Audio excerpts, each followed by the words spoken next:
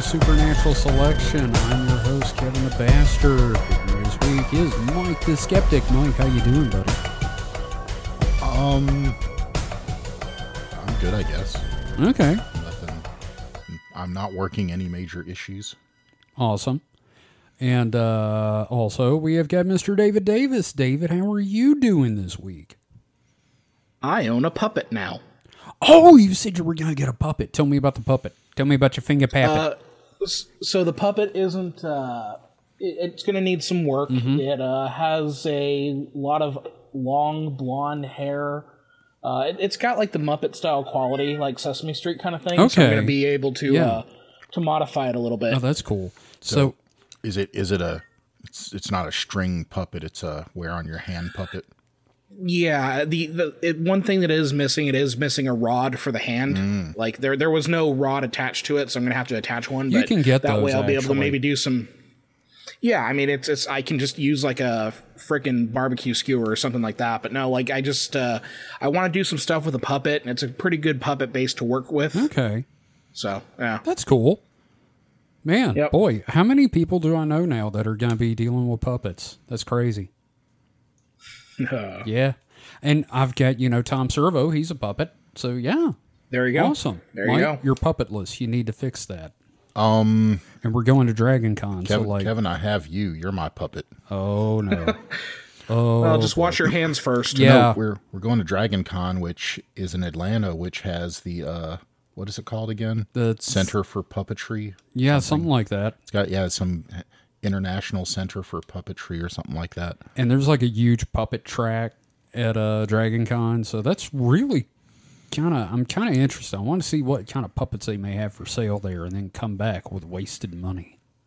Well, we could do an entire puppet episode of Oh my Supernatural God. Selection We'd eventually. have to do like video then. Yeah, there's a puppetry museum and the Center for Puppetry Arts in Atlanta. That's so cool. Yeah, I'm excited. I love puppets, man. Puppets are great. I know. Same here. I really like puppets. It's the United States' largest organization dedicated to the art form of puppetry. Man, Hell there's yeah. going to be a fucking bronze statue of Jim Henson out front. Yeah. Because you don't get much bigger than Jim Henson in the world of puppetry. Yeah, and when you say puppets, Jim Henson's kind of like the guy. Yeah. I mean, yeah. And what's a Muppet? It's not a mop and it's not a puppet, but oh boy. I appreciate that reference. Yes, I'm glad you did. So, we are covering a really interesting topic this week. It is our first actual object that exists. We're doing it's pronounced Voynich, correct? The Voynich the- manuscript. Which Yeah, I- and I'm... Oh, yes. Oh, no, go ahead. I was just going to say, I've been familiar with this thing for years, and I'm excited to be talking about it. And you, of course, have done your amazing research as usual. I appreciate that. Yeah, and it's going to be neat because this is what I hope is the first of many episodes about, like, artifacts and unexplained objects. Yeah, this is going to be great. Mike, you were going to say something? Not really. Okay, well, book nerds, get your seatbelts on. Mm-hmm. So, And then I believe we're also going to be posting the script to the episode when it goes up as well. So you'll be able to Yeah. go through and see all you'll see the outline, you'll see all the little jokes put in and everything like that. So yeah, so what I'm thinking is that's kind of going to be our show notes from here on in. We'll have a link to our script, which has, links to stuff in there, and, you can get an idea of what kind of research goes in and what part of this is improv. yeah, because believe it or not, a lot of this is researched. Yes, shockingly so. So, David, why don't you fire this thing up for us? Okay, all right. So let's go ahead and dive into this thing called the Voynich manuscript. Yes.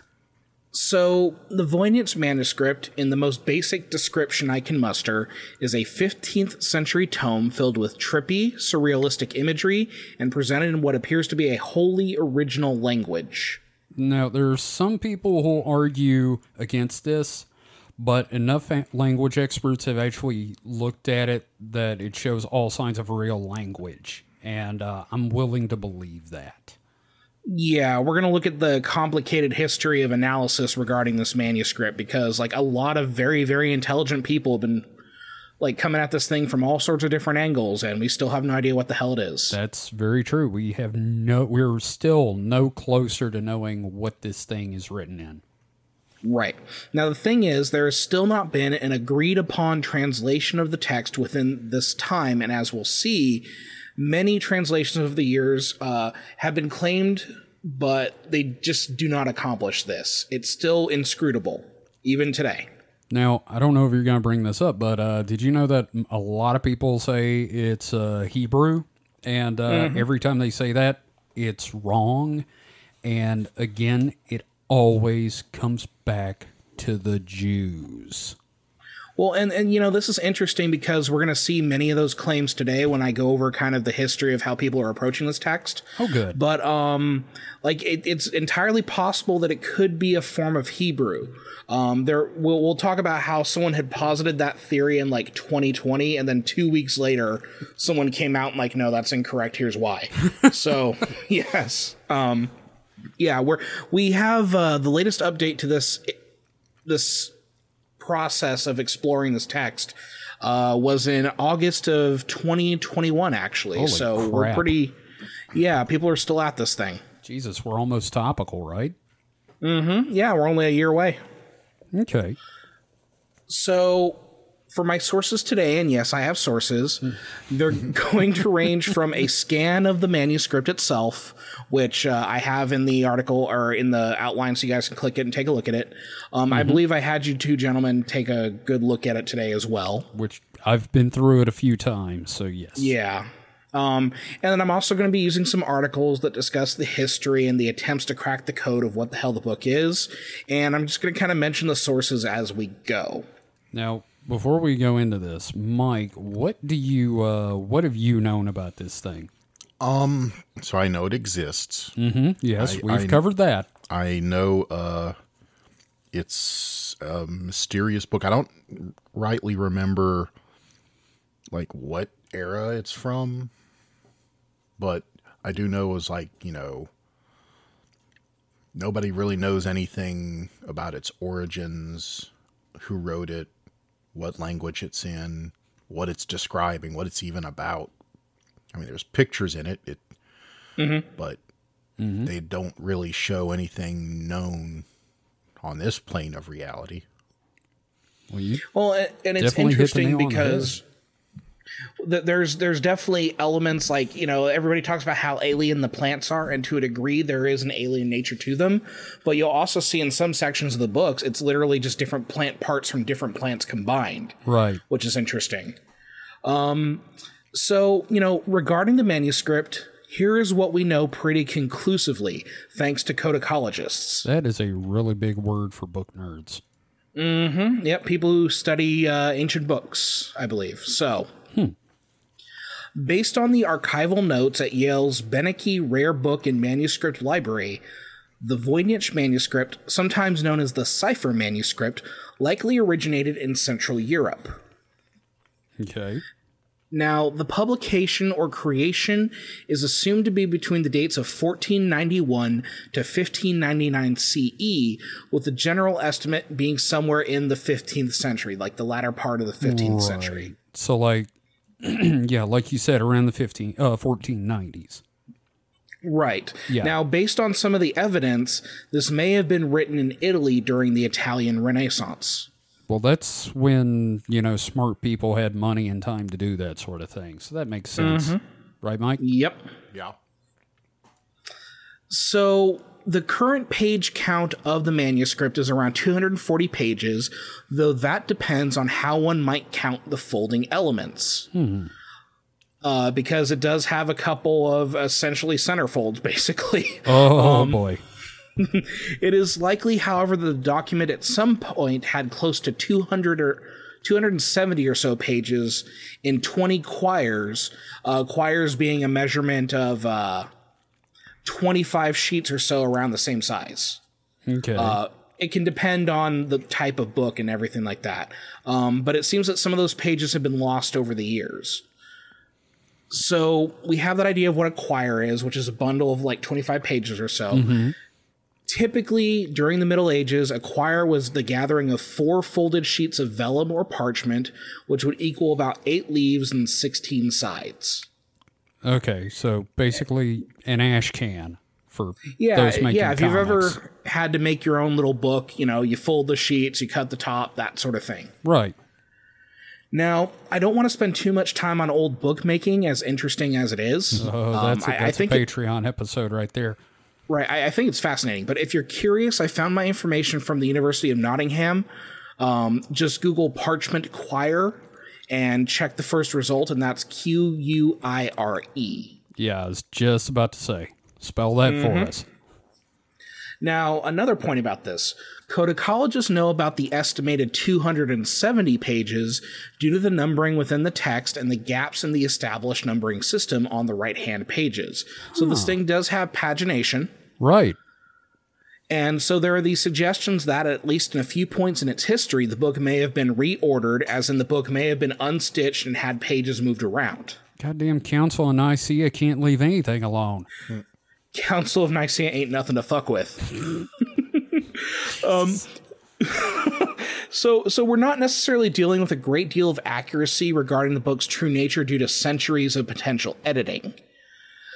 For example, there are some cases of images being touched up, like with the darkening of some fading illustrations. Okay, Mike, I want you to imagine something about this, all right? It's talking about being touched up. Now, imagine the lady that did Monkey Jesus got a hold of this. Being felt up. Yes. I love that painting. I swear. Oh, Monkey Jesus. All praise our Lord and Savior, the Monkey Jesus. Now, I could go on about the book's physical characteristics because there's been exhaustive studies about it. Yeah. As much as I'd like to, that would take up too much time, so here are some highlights about some of these physical characteristics. First, some parts of the manuscript were radiocarbon dated at the University of Arizona in 2009, indicating a date in the early half of the 15th century. Right. Mike, what can you tell us about radiocarbon dating?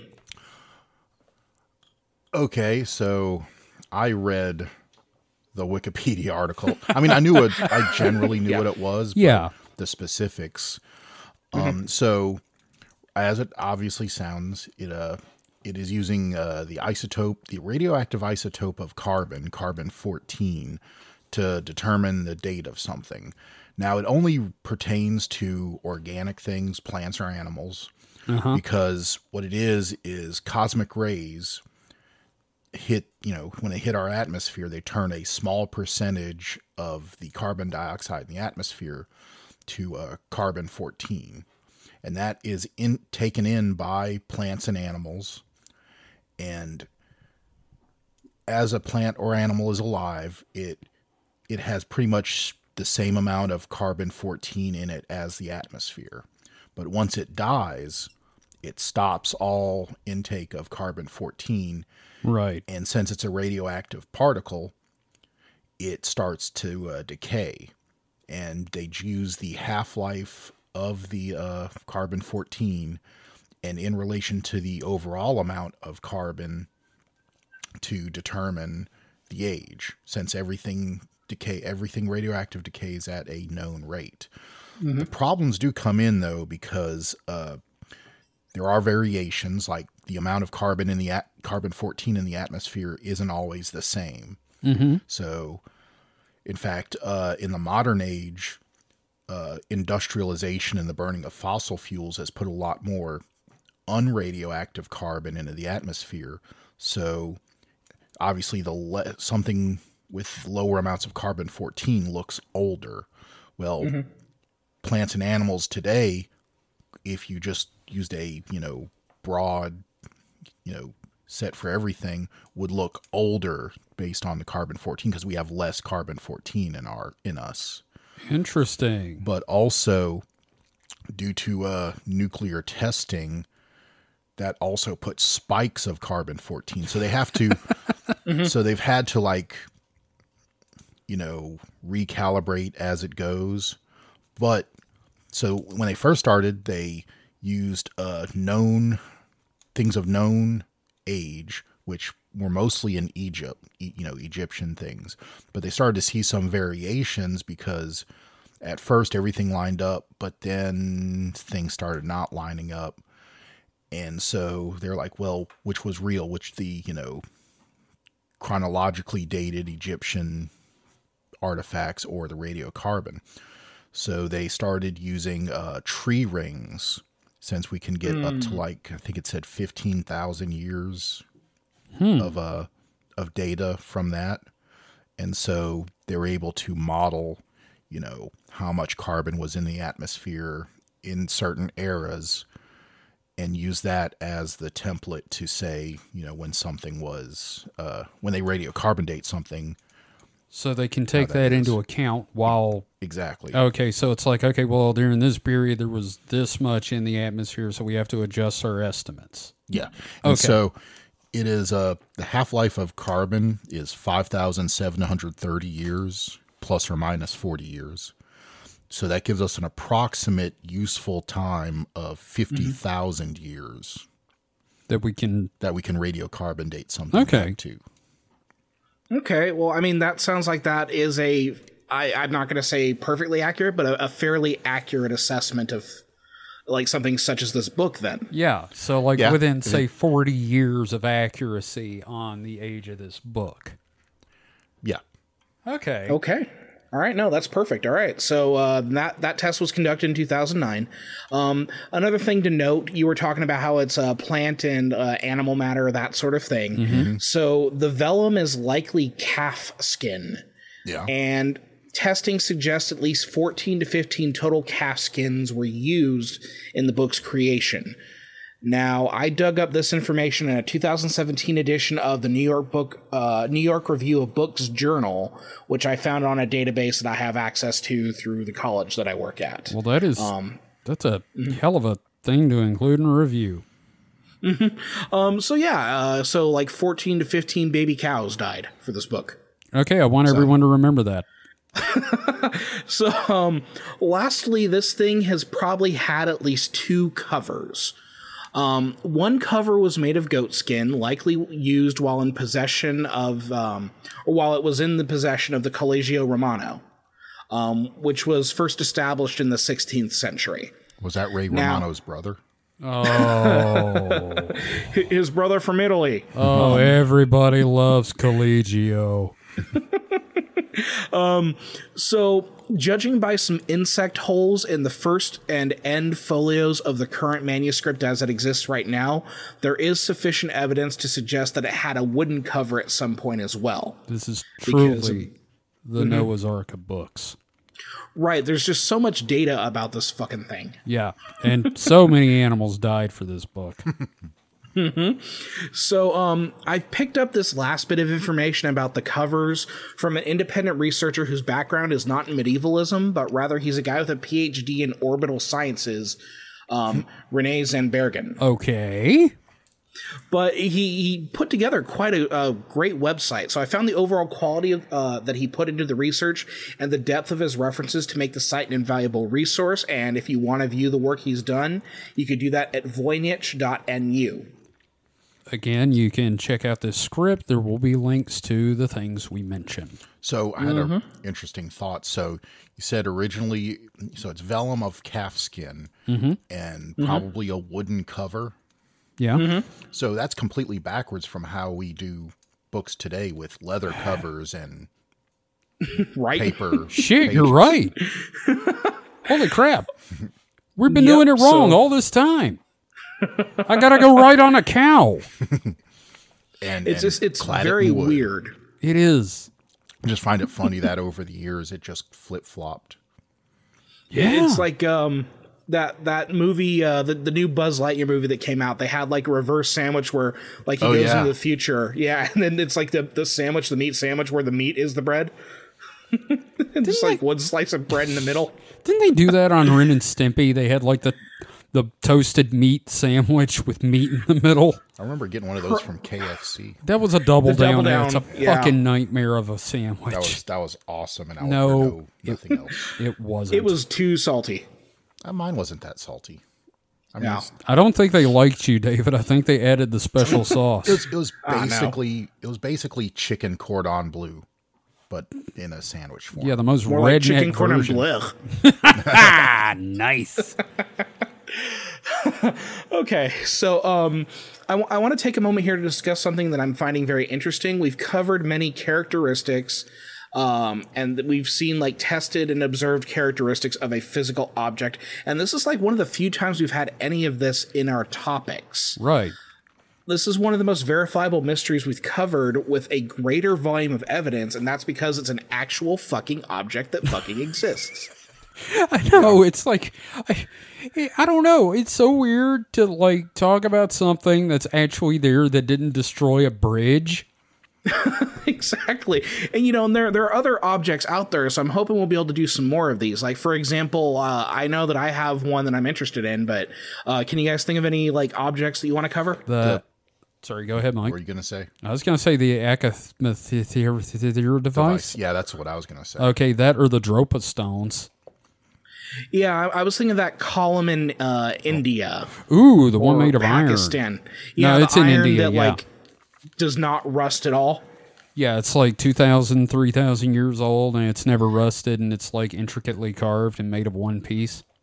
Yeah, so I Yeah. think there's potential for a lot of these, but like it's interesting. Like, of all the things that we have covered and that we are going to cover, like this thing is a thing that actually exists. Yeah, you Like, could- you can. Sorry, go ahead, Mike. Thought of another one, but What's that? up until this year, the Georgia Guidestones. Oh, shit.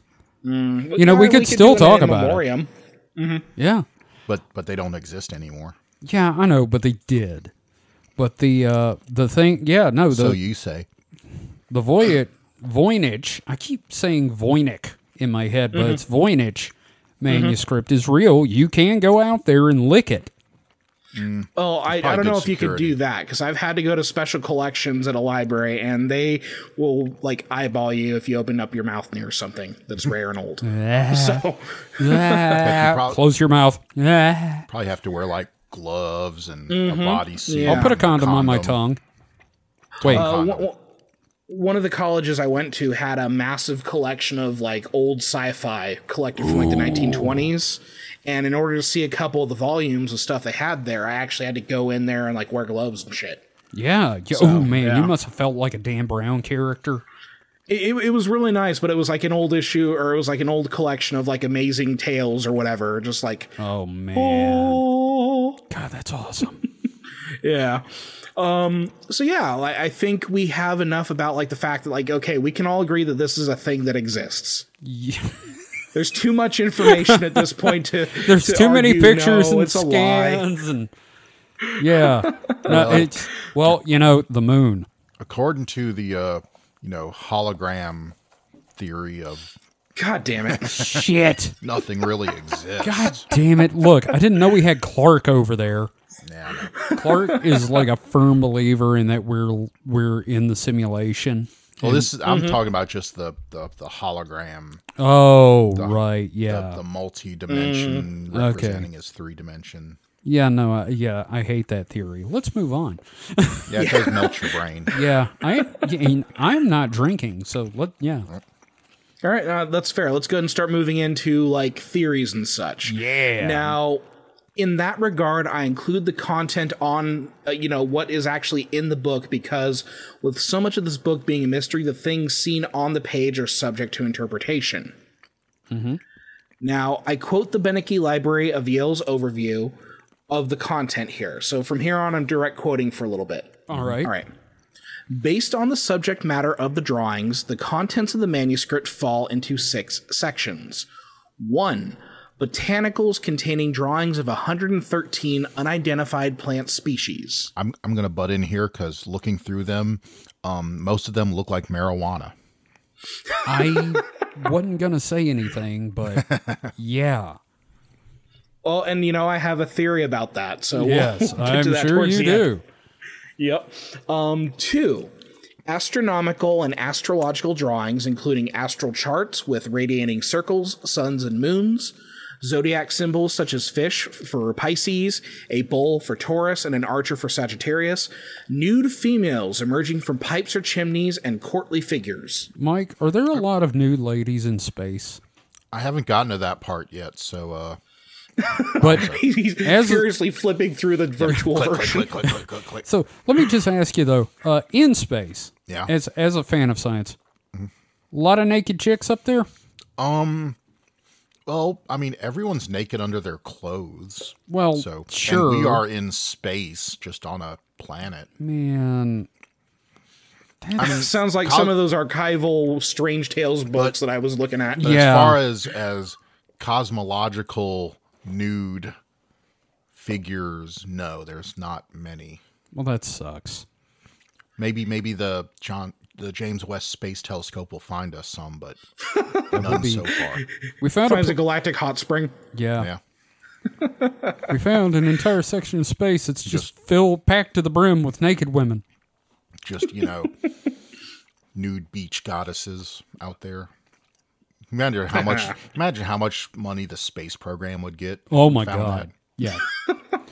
Yeah, God, it was like 10-year-olds. Congress would be there in a heartbeat. that. Oh. Oh, Yep. I just got us killed. Sorry, we gotta We're going to get Arkansas-ed. Arkansas. That's the term I was looking for. Yep. well, all right. So, number 3, a biological section containing a myriad of drawings of miniature female nudes, most with swelled abdomens, immersed or wading in fluids and oddly interacting with interconnecting tubes and capsules. That new Disney water park is coming along real good. 4, an elaborate array of 9 cosmological medallions, many drawn across several folded folios and depicting possible geographical forms. 5, pharmaceutical drawings of over 100 different species of medicinal herbs and roots, portrayed with jars or vessels in red, blue, or green. And 6, continuous pages of text, possibly recipes, with star-like flowers marking each entry in the margins. A lot of drawings in this thing matches up with the idea of medieval illuminated books where monks would doodle in the margins, and that's cool, but I am going to admit to being a little bit sad at the lack of battle snails. Yeah, manuscript snails are absolutely fantastic, and I advise every listener to Google them right now because it's going to make your day. Yeah, seriously. That and the amount of farts in most medieval manuscripts is truly staggering. Yeah, more farts in those manuscripts than a letter from James Joyce to his wife. Oh, man. Nice. I know just enough That boy to know loved his that's farts. I know just enough to know that's a deep cut. Okay, so end quote there. So far we have a somewhat kinky book made up of made up languages, or a made up language referred to as Voynich, featuring what seem to be alien plants, unusual interpretations of astrological and astronomical illustrations, a pharmacy guide, and what might be a cookbook. Which, that's friggin' awesome. I mean, I just really hope it's, good food, Right. So again, I want to emphasize that this is a very real thing you can look at and presumably touch in a library archive. You can get your fill of nude BBWs and funky tubes and tubs and look at some potentially made-up plants at Yale University. Keywords on Pornhub, I'm sure. She not just thick, she Voynich thick. Okay, that's a new like Cardi B song or something, right? I would be amazed if that was a thing. Voynich So- thick, yeah. Voynich thick. Okay, so part of this weirdness is that, like in the text itself, the Voynich, which is indecipherable but paradoxically seems to indicate the elements you would expect to see in a legitimate printed form of language. Okay, now I'm just gonna throw this in there, and Mike, you know what I'm talking about here. What if this is like twin speak, like in Nell? Where, like, if you could read it, it just says, "Oh, you bought your old chickapay." I'm sorry. I love Nell, and I always think about twin speak when it's indecipherable stuff. I'm sorry. So the thing is, there are periodic Latin words, but who knows what they are? Nobody does. Fair. Okay. The Voynich is a script that's written from left to right, and most characters tend to be written in 1 to 2 strokes. The study of the characters has shown at least 20 to 25 distinct characters, though there could be more, but the handwriting sometimes makes these characters overly identical or hard to discern. Oh, great. So it's going to turn out this whole thing is just in German or something. The guy had poor penmanship. There is a German signature in there at some point as well, but it seems to have come in much, much later in the existence of the book. Now, here's one of the issues. There is no apparent punctuation in the written portion. Oh, it's like E.E. Cummings. Now, was that Cummings or Goings? That is terrible is what that is. You, sir, need a timeout. Nope, got to read the episode. So okay. Yeah. Now, yes, Mike. Just say I'm looking at a thick section of text, and so I'm seeing like 3 what look like words that are exactly the same words repeated. Like, so there's like 3 of one word, and then the next word that looks like it's repeated thrice. I mean, they're almost, well, okay, that one doesn't have a little thing, but those 2 definitely have things. You can't see what I'm... No, but... but yeah, no, there seems to be a lot of repetition of But, words. depending on written language, there is like a lot of repetition in certain letter forms as well. And it could just be him talking about the naked ladies going, they're hot, hot, hot. Yeah, but this would be hot, hot, hot, there. I don't know. Maybe. I don't know. Your guess is as good as everybody else's, because everybody else who's tried this thing has not fucking figured it out. It's true. I mean, okay, so there are naked ladies on this page. See?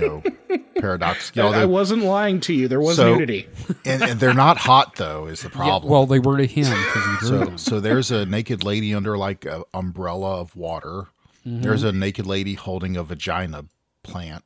There's a naked lady standing on a wave. Okay. And there's a naked lady falling into a cone wave. Well, we did say it's a lot of women in fluids. Tubes and tubs. Tubes and tubs. He liked his ladies kind of thick, too. Well, he said Voynich thick. 1 inch thick. But with like weirdly lumpy arms. Oh, we're going to talk more about the nude ladies. Don't worry, my friend. Oh, yes. Don't worry, my friend. We'll come back to this.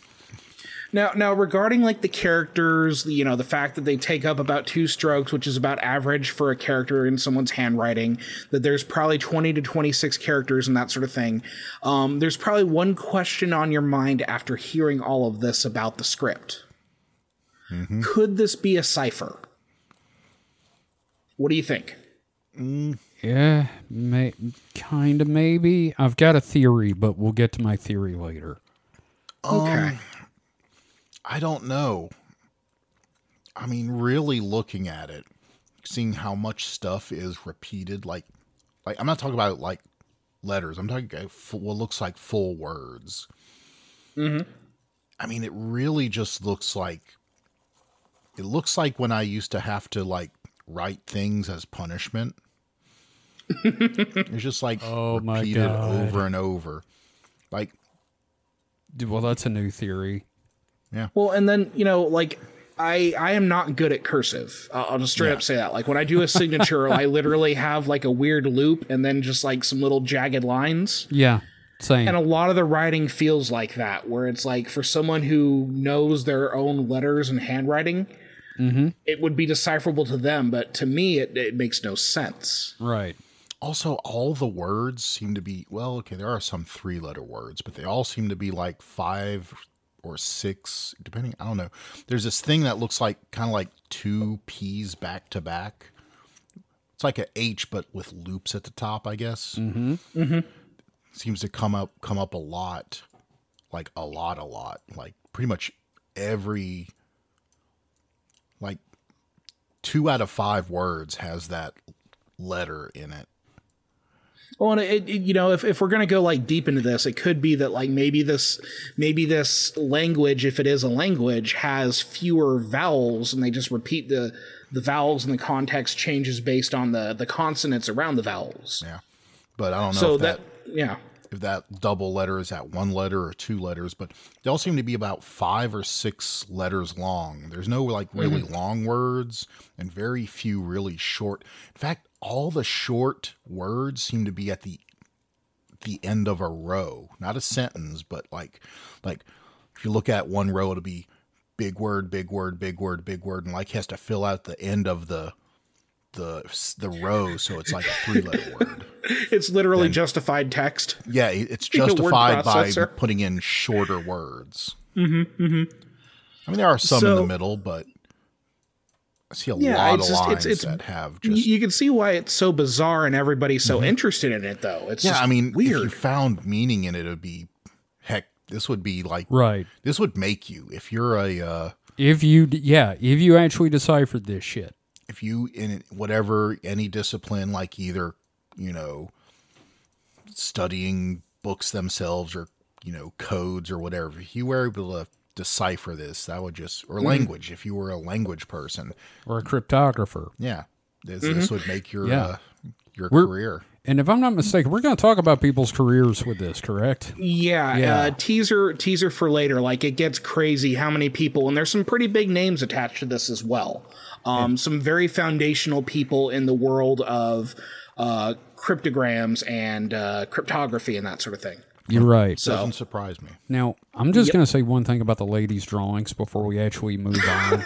And I apologize for interrupting. I just want to say that all the drawings of ladies, when you do look at them, it looks like your octogenarian grandfather was horny. And he had no drawing talent. The only woman he knew was his wife. So it's just grandma. Just all the grandma in bathtubs. So he looked at the nursing home shower. Oh, you owe me rum for that, my friend. All right. So, the question, could this be a cipher? The evidence suggests probably not. Again, this is going nips. No. Right. Again, this is going nips deep into a field I have no experience with. Still, based on the evidence from the experts, there are no signs of errors or corrections within the writing, nor are there any unusual spacings present that indicate the act of enciphering. David? Have you ever done a cipher? Yes, Kevin. Please don't say nips. You know what? This is my vengeance for pee-pee from last time. Okay, that's fair. The pee-pee and the down there. Okay. Yes, exactly. But yeah, like, have you ever tried to do a cipher? Like, handwrite one? Yeah, I've fucked them up real bad.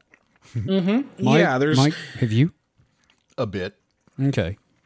Yeah, so the signs of like an active cipher going on just do not seem to be present in the construction of the text. Like all the letter forms seem pretty close. There's not a lot of areas where there's like a sign of correction or anything like that. So there is Latin in the text, but I don't really see much significance in its inclusion. I'd advise looking this up yourself, but I think those are probably additions made over time as opposed to the original author's intent, whoever they are. But again, it's nearly impossible to tell because you can only backdate some of these things for so far. Right. Now, we'll get into theories about the text and deciphering it soon, but I want to talk about the illustrations a little bit. So this is where we're going to get more about the naked ladies. Okay, yeah, let's please dive into that, no pun intended, with the pools and stuff. So the illustrations are essential to our very little understanding of the book because, again, we can't read the thing. Mm-hmm. The images seem to, for lack of a better term, bookmark the different sections, which is how we arrived at those 6 divisions. Right. Yeah, because otherwise it'd just be, crazy all the way down. You can tell that there's the plant section because it has plants, and there's a naked ladies section because it has naked ladies. And the stars with naked ladies. Well, I'm in a section that just has naked ladies and baths. No stars, just baths. Okay. All right. That's fair. So, I did outline the 6 sections. I want to go into a little more depth here, but I'm going to be pulling from a German archival website regarding the illustrations here called the VIB, or the Voynich Information Browser. Wow. Yeah, like there's so many websites about this thing. I can imagine. Now, the herbal section is dubbed as such because there are 112 folios that display 1 or 2 plants per page and feature text that we can assume is likely about the plants. So that's what I noticed, is that it's like almost half about plants in the beginning, only about the plants themselves. And then there's more about like so it looks like medicinal uses of the plants, but just the beginning. It's of 212 pages, a good almost half is just plant pictures. Plants. Right. And again, we generally do not recognize these plants, nor can we read the descriptions if that is indeed what is written on each page. The best theory we have is that they are like contemporaneous herbals of the time, akin to what Nostradamus may have used in his journeys around Italy. If we recall our exploration of Nostradamus. Yes, him wandering around as a hedge doctor. So for more information about that, listen to our Nostradamus duology released a few months ago. I predict that they will. Ho ho ho. Yes, indeed. That's terrible. I apologize. Now, the second section comprises 21 folios and features circular illustrations with astronomical and astrological symbols, referred to as the astronomical section. Some of these are identifiable, but some of these seem a little off. You know, this is really kind of starting to sound like if I wrote a book about stuff I didn't know a goddamn thing about. So regarding some depictions of the zodiacal constellations, each image is accompanied by around 30 mostly nude females holding up what appear to be some kind of labels. God damn it. It's like the chicks that come on between rounds in a fight. So, these labels could signify stars or other cosmic bodies. Additionally, some of these diagrams are foldouts. Yep, like in Playboy. Exactly. Now, the third section, which is perhaps the strangest, is the balneological section. All right, and this is a new word for me. Yeah. Which seems to be comprised of 20 folios. Do you gentlemen know what balneotherapy is? Has this got to do with hay bales? I have No. idea. What do you think, Mike? No idea. All right, well, balneotherapy is the treatment of diseases and conditions through bathing. So Think that's, mineral waters and therapy spas. so that's the section I'm in currently looking Yes. at. Yes. Can I describe? I want to paint a word picture of the page I'm looking at. Oh, please, by all So means. there's This is going to be text- great. There's text all over it, but at the very top, there looks to be 2 pine cones in either opposing corner Okay. that are producing water going through segmented pipes Okay. down to a pool that has 7 naked ladies in it. Uh-huh. So that the water is filling that pool. And then the water from that pool is draining down into another pool full of 8 naked ladies. So Well, it there's- goes from locations of low concentration to high concentration. so these pine cones are watering 7 naked ladies, which are in turn watering 8 naked ladies. So Okay. I feel bad for these 8 gals because they're having to, stew in these other 7's broth. God, this is the weirdest bone broth I've ever heard of. You know what it reminds me of? All right, so we're all familiar with Dr. Seuss and his fantastical contraptions. Yes. But he was also very, very horny. Yes. Oh, his horny women, his horny naked lady book. Yeah, so like this sounds like Dr. Seuss just like did another secret book or something. Yeah. In his old age. If anyone's curious, it's page 141 or image 141 in the digital collection. There will be a link in the article. I keep hearing Mike right clicking and muttering "save as," so I'm interested in this. Mike, what page was that again? 140 what? 141. 140. I don't have a 141. What the hell? Go to the little, Probably on the PDF browser Oh, of it or something. right. just Okay, at the my little- bad. at the little thing you could type in 141. 41. See how accurate my description was. It is definitely chunks of... Those are colanders. They look like pine cones to me. No, the pine cones are pissing into colanders. No, well, yeah, they look kind of, described them as segmented pipes. Colanders don't have, they're very cylindrical. Colanders aren't cylindrical. Do you think this guy was like Nostradamus and just predicted Esther Williams movies? Maybe. Maybe it was bathwater, like, gamer girl bathwater. Oh, yeah, it's Belle Delphine. And it does have labels next to them, like... E-Celeb bathwater of the 15th century. No, one pool says hot chicks, the other one says more hot chicks. Yeah, maybe this was like, just a horny, like, teenager. I don't know. Right. That like saw this is a lot for a teenager. Grandmas. No, if this is a horny teenager, he would not have had time to write this because of masturbating. Well, no, he's writing the stuff because he has to have some justification for the naked grandmas. Oh, he did this. He wrote it. It's like Playboy. You read it for the articles. Yeah. Well, I'm saying he drew and then he wrote in the post-nut clarity. So, this section has the largest concentration of nude women illustrations, depicting them in all manner of pools or tubs connected by pipes, and the water seems to flow from one page to the next. If you take a look, it seems like the water is literally moving from one page to the next. Now, look, as artists, you and me, David, you have to admit that is a pretty neat concept for a book, having the water going from page to page, right? Oh, yeah. I think, I like it. It's cool. Like, it's a little, like, why are they all naked and bathing together? But also, it's like, I don't have an issue with that. That's true. So, yes, apparently I already gave away one of my jokes earlier. I had a note here. I was thinking Manuscript Girl bathwater available on Patreon. So, yeah, but the Manuscript Girl is going to be Mike. So you can get Mike's bathwater. I just got the two worst words. Mike soup. There's a lot of actually, you know what? That might taste good. I don't know. There's a lot of ladies like standing in water funnels too. Yeah, I saw that.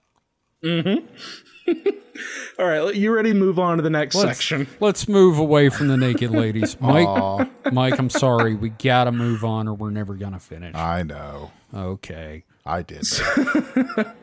So the fourth section is the cosmological section, which consists of 13 folios.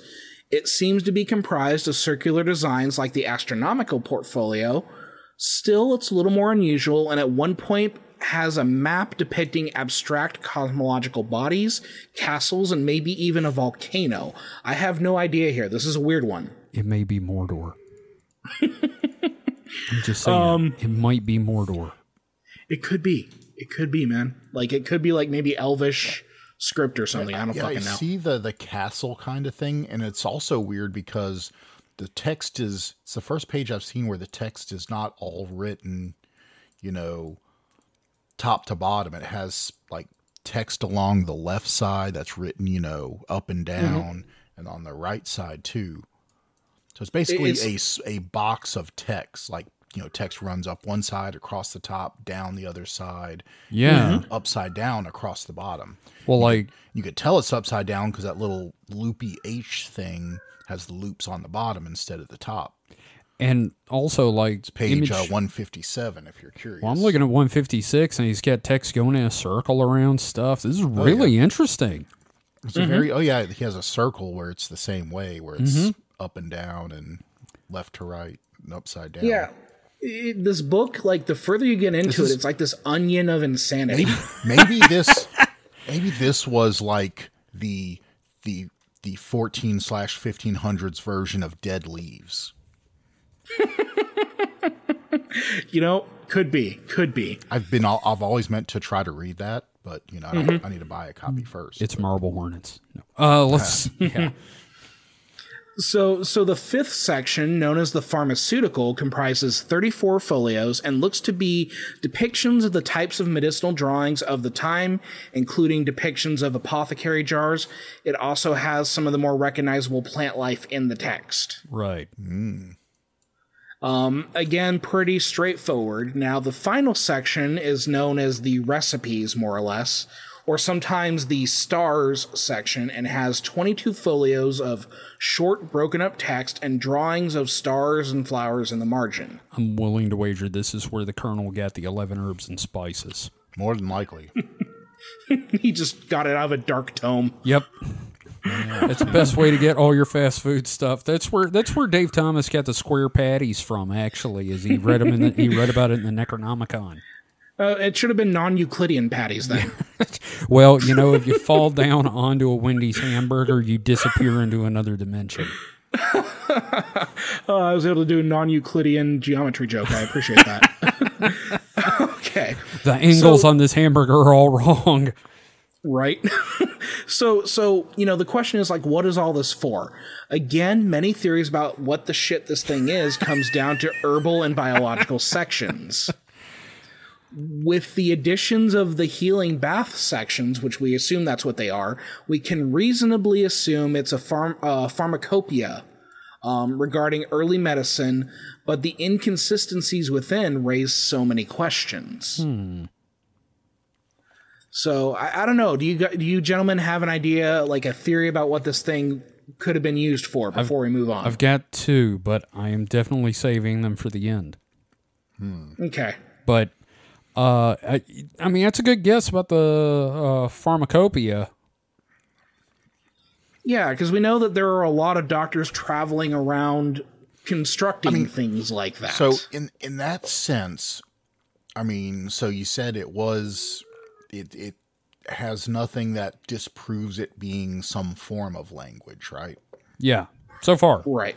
So it could be like a hedge doctor's like book that he, you know, wrote to keep his, you know, his stuff down, but he wrote in a way that precluded other people from stealing it. And I'm going to talk about that because I have a theory about all this that I'm going to share, but you're very close to what I'm going for. Same here. So I think what we'll do is we'll kind of talk about like the trail of ownership of this text and into the recent developments regarding it. Right. So one of my favorite things about researching this fucking book is that it can basically drive people nuts and derail their careers. I bet. It's like the fucking Necronomicon in that way. Roll for sanity and take 1d100 sanity points if you fail. That's a Call of Cthulhu RPG reference for those that don't know. So I'm gonna quote a segment from an article about the manuscript posted on undark.org. Can I just say that may be the best URL I've ever heard? It looks to be a pretty fun site. So physicist Andreas Schinner recounted a rumor that the Voynich manuscript can be, quote, pure poison, unquote, for a scholarly career, because when studying the manuscript, there's always, quote, an easy option to make a ridiculous mistake. The academic world is a jungle. Schinner, who first applied statistical analytics to the manuscript more than a decade ago, wrote in an email, quote, and like in any jungle, it is not recommended to show even potential weakness. So don't do this fucking book.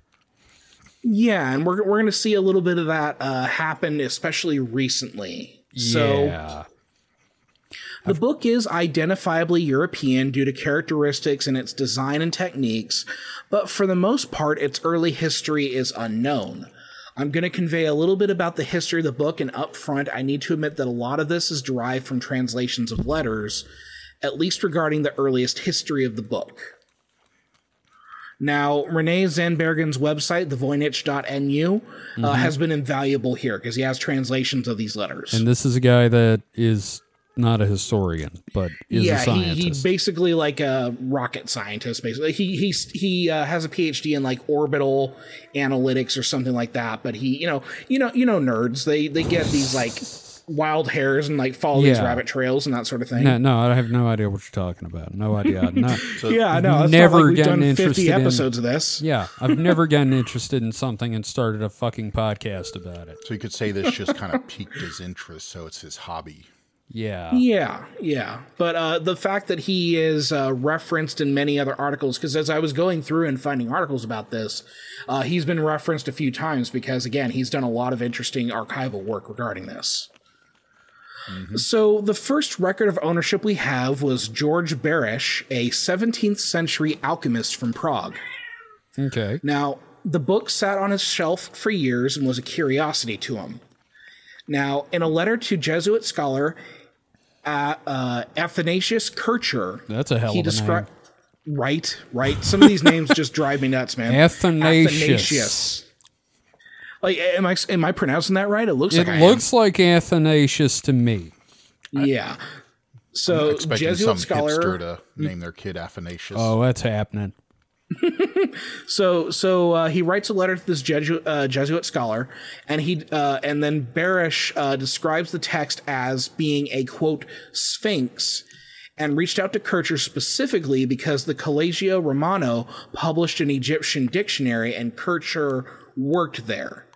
Okay. Now, do note that this dictionary would have been wholly inaccurate, as this predated the discovery of the Rosetta Stone. God damn, this sounds like Joseph Smith doing the same thing, saying when they found some tablets, they said, well, this is in corrupted Egyptian, and I can translate it. Then, 5 years later, they found the Rosetta Stone. Yeah, because there's been all these different periods where, it's like someone has, a new dictionary of Egyptian. It's like, well, no, you don't. You don't. Not until the Rosetta Stone. Yes. But, Berish also assumed the book had an Egyptian or, quote, Oriental origin, given his usage of the word sphinx here. So this is the earliest record we have of actual discussion regarding the manuscript, where we have a written discussion about the nature of this thing. Mm-hmm. Yeah. Now, I seem to remember for a long time people talking about it was a recent hoax, as in possibly in the 1920s or 30s. So it's just good to have some background here going further back. Mm-hmm. Yeah, we know that this thing has been around at least until the 17th century. That put it at 1600s. Yes, which is great. Yeah. I'm just glad. Mm-hmm. It's good to not have a Shroud of Turin situation, is all I'm saying. Oh, yeah. So the book would have been 100 to 150 years old for this guy at the time. Right. So Kircher wanted this book, but Berish refused to give it up. On his death, though, Berish's book was passed to his friend Jan Marek Marcy, a rector at Charles University in Prague. Later, Marcy would send the book to Kircher, who was a friend of Marcy. Now, can I just say, rector damn near killed her. Thanks, Kissel. God damn it. So we have we have a wrinkle here, one of many that's going to pop up. When Marcy sent the book, it also included a cover letter in Latin dated to 1665 or 1666. It's hard to tell. So I'm going to turn to a write-up from the blog Medieval Musings from David Jackson. Now, the first half of the letter just conveys the history of exchange between these three men, but the second half has an interesting development regarding the chain of ownership. I'm going to quote directly from David Jackson's translation. Quote, Dr. Raphael, the Czech language tutor of King Ferdinand III, as they both then were, once told me that the said book belonged to Emperor Rudolf, and that he had presented 600 ducats to the messenger who brought him the book. He, Raphael, thought that the author was Roger Bacon the Englishman. I suspend my judgment on that matter. You be the judge of what you think about it. I commend myself to your favor, etc., etc. Why is everything Bacon? Right. There's some big names dropped in there. This apparently. So this is interesting, but more contemporary views discredit this claim from Jan Marek Marcy, but not before the Voynich of the manuscript's namesake, because there is a person named Voynich who's going to come along. Right. He took this claim at face value. Yes. That it belonged to King Rudolph. Yeah, and Bacon wrote it. Yeah, so the Voynich who's going to come along later, who, spoiler alert, he's really cool, he took this claim at face value. Yeah. Mike? Yeah. You want Bacon now, don't you? Because I know I do. Look, you never have to ask. If you think at 8 a.m. in the morning when I'm still asleep, you think, does Mike want bacon? The He answer wants is yes. bacon. If you woke me up with a plate of bacon, I'd be like, all right, I'm not mad. I'm having bacon. You gotta bear that in mind now when That's the strategy. yeah, when how we you do do this road trip. Bacon. Bacon. Okay, so for the next 2 centuries, it is likely that the book was stored in the Collegio Romano until the annexation of the Papal States by Victor Emmanuel II of Italy in 1870. As with worries about any incoming regime, many of the texts were confiscated and whisked away into private collections, which could explain how the manuscript would be found later.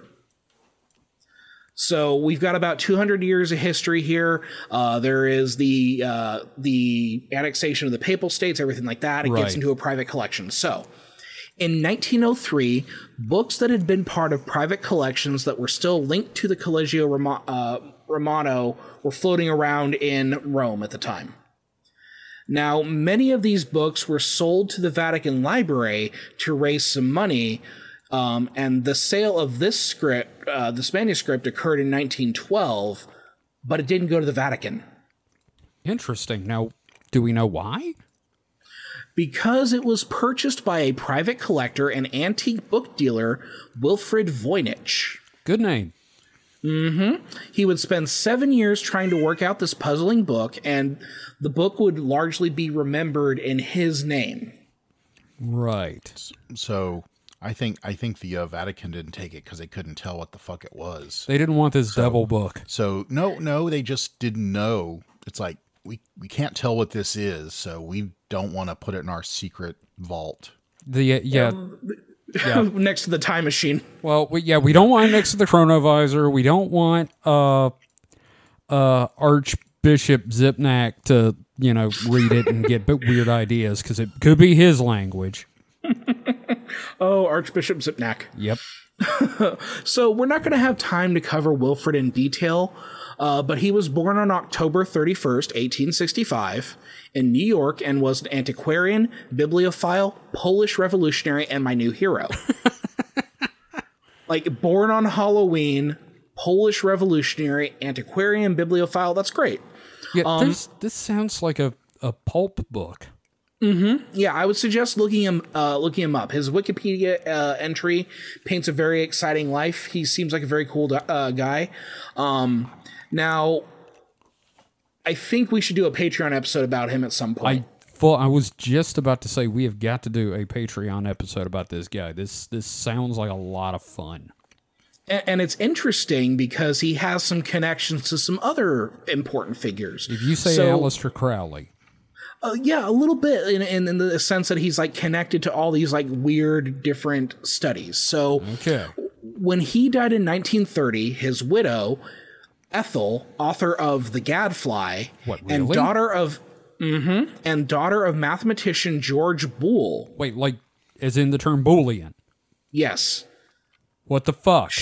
She took possession of the manuscript. Now, it changes hands a couple more times, but would ultimately end up at Yale University as a donation in 1969. 69, yeah. Nice. So, as far as theories go about the text, there have always been accusations of it being a hoax. Right, as it would. Right. Still, most dating seems to lend support to this thing being the real deal with periodic additions, but likely originating in the 15th century. So, again, extremely undecipherable, with suggestions ranging from it being a constructed language, or a cipher, or shorthand. I was thinking that. Some even posit that the thing is a practical joke or the creation of a madman. I don't... okay, I was about to say I don't know that a madman would have the sort of gumption to write this whole thing, and I realized, yeah, they fucking would. Yeah, right? I would say it's definitely a long way to go for a lame joke. Yeah, definitely. I don't joke. Yeah. So, still in our final segment here, we're going to talk about how all this shit keeps getting disproven and nobody can solve this fucker.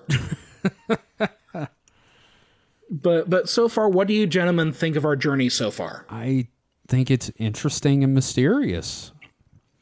I'm staring at these words thinking, maybe I can figure it out. Which No, I know you I fool! can't. Don't do it. Exactly. Don't I'm do like, it. It'll Don't- ruin me. Now, on the plus side, you don't have a reputation in academics to ruin, so go for it. But here's the thing. It's like Just a private I citizen. think that's the problem. It's so tantalizingly, like you look at it, it's like surely it can't be that hard to figure out. But the centuries of people ruining their lives trying to figure it out proves you otherwise. It's daunting, isn't it? It's no, it's not daunting. It's the opposite, actually. I think it's inviting. You're looking at it going, I know this. This should be something that's not too hard to figure out. But Maybe.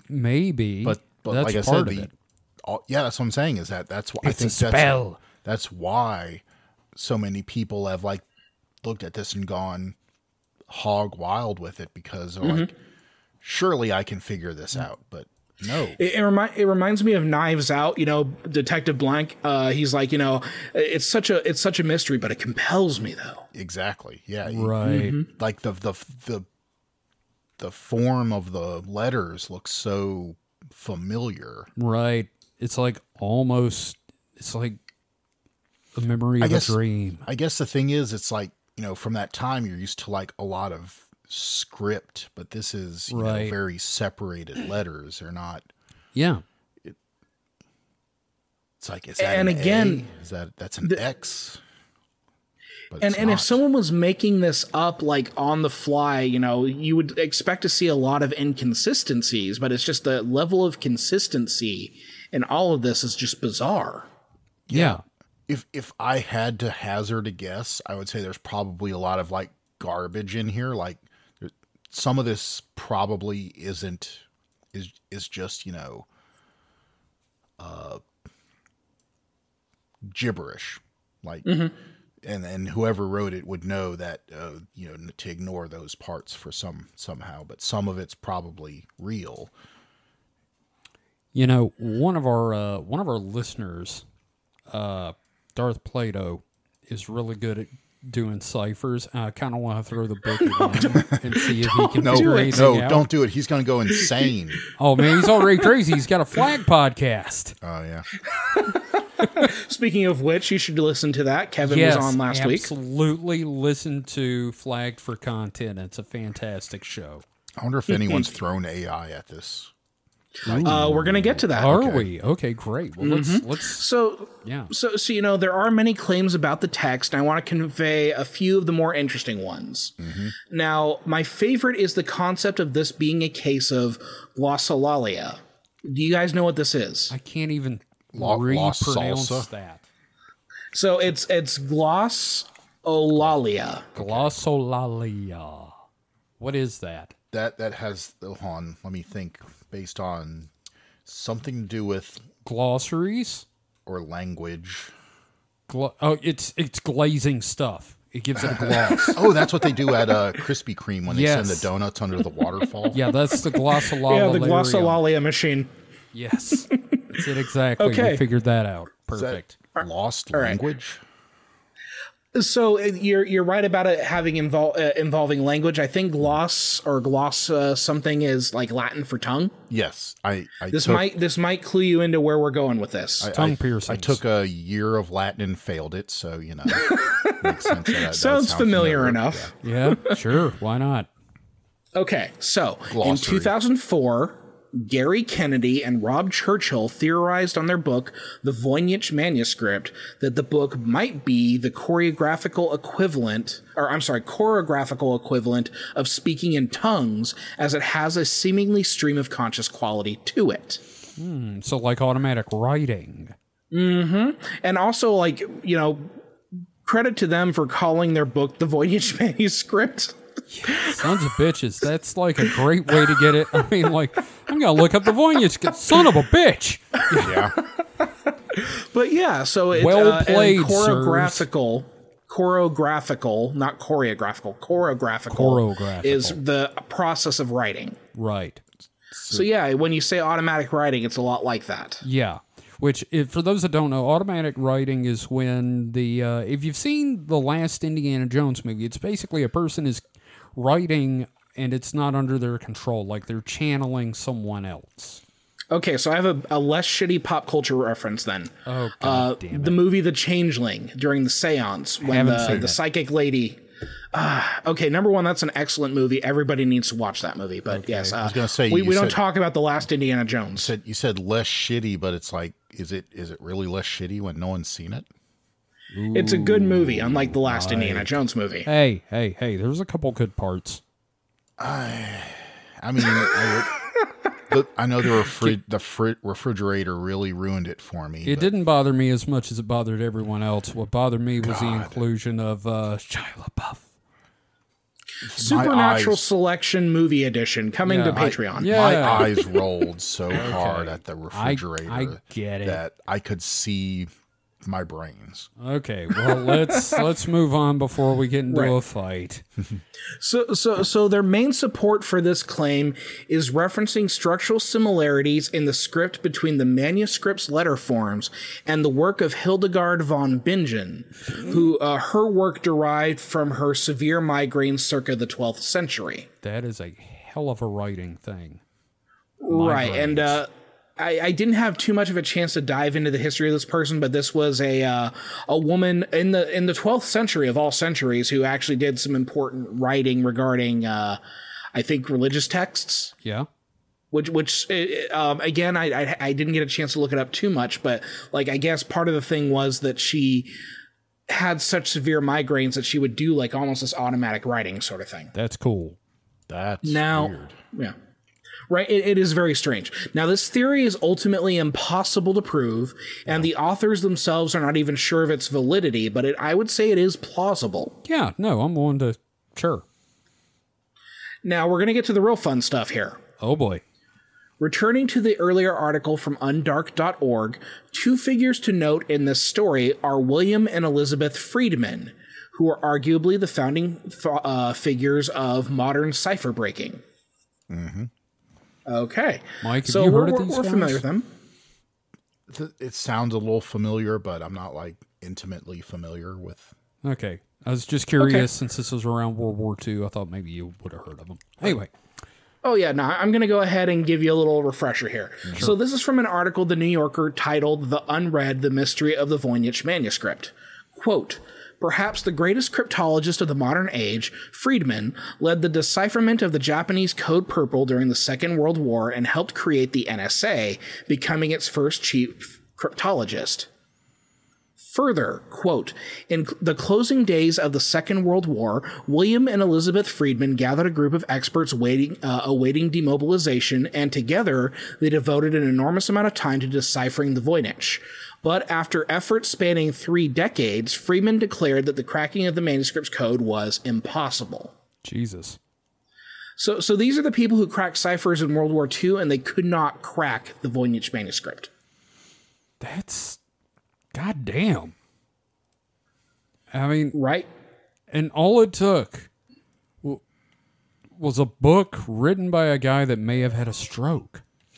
Right? Well- and it's amazing because these are all these geniuses who crack all these codes during the Second World War, just sitting around waiting to go home, and they're like, "Oh, we'll take it on as a project," and then boom, 30 years Fuck later, it. no, we give up. Well, so code breaking relies a lot on, just like with the Rosetta Stone, we could not crack the Egyptian language, written language, Until we hieroglyphs, had it until we in had 2 other languages. Yeah. So and the same thing with the Nazi codes.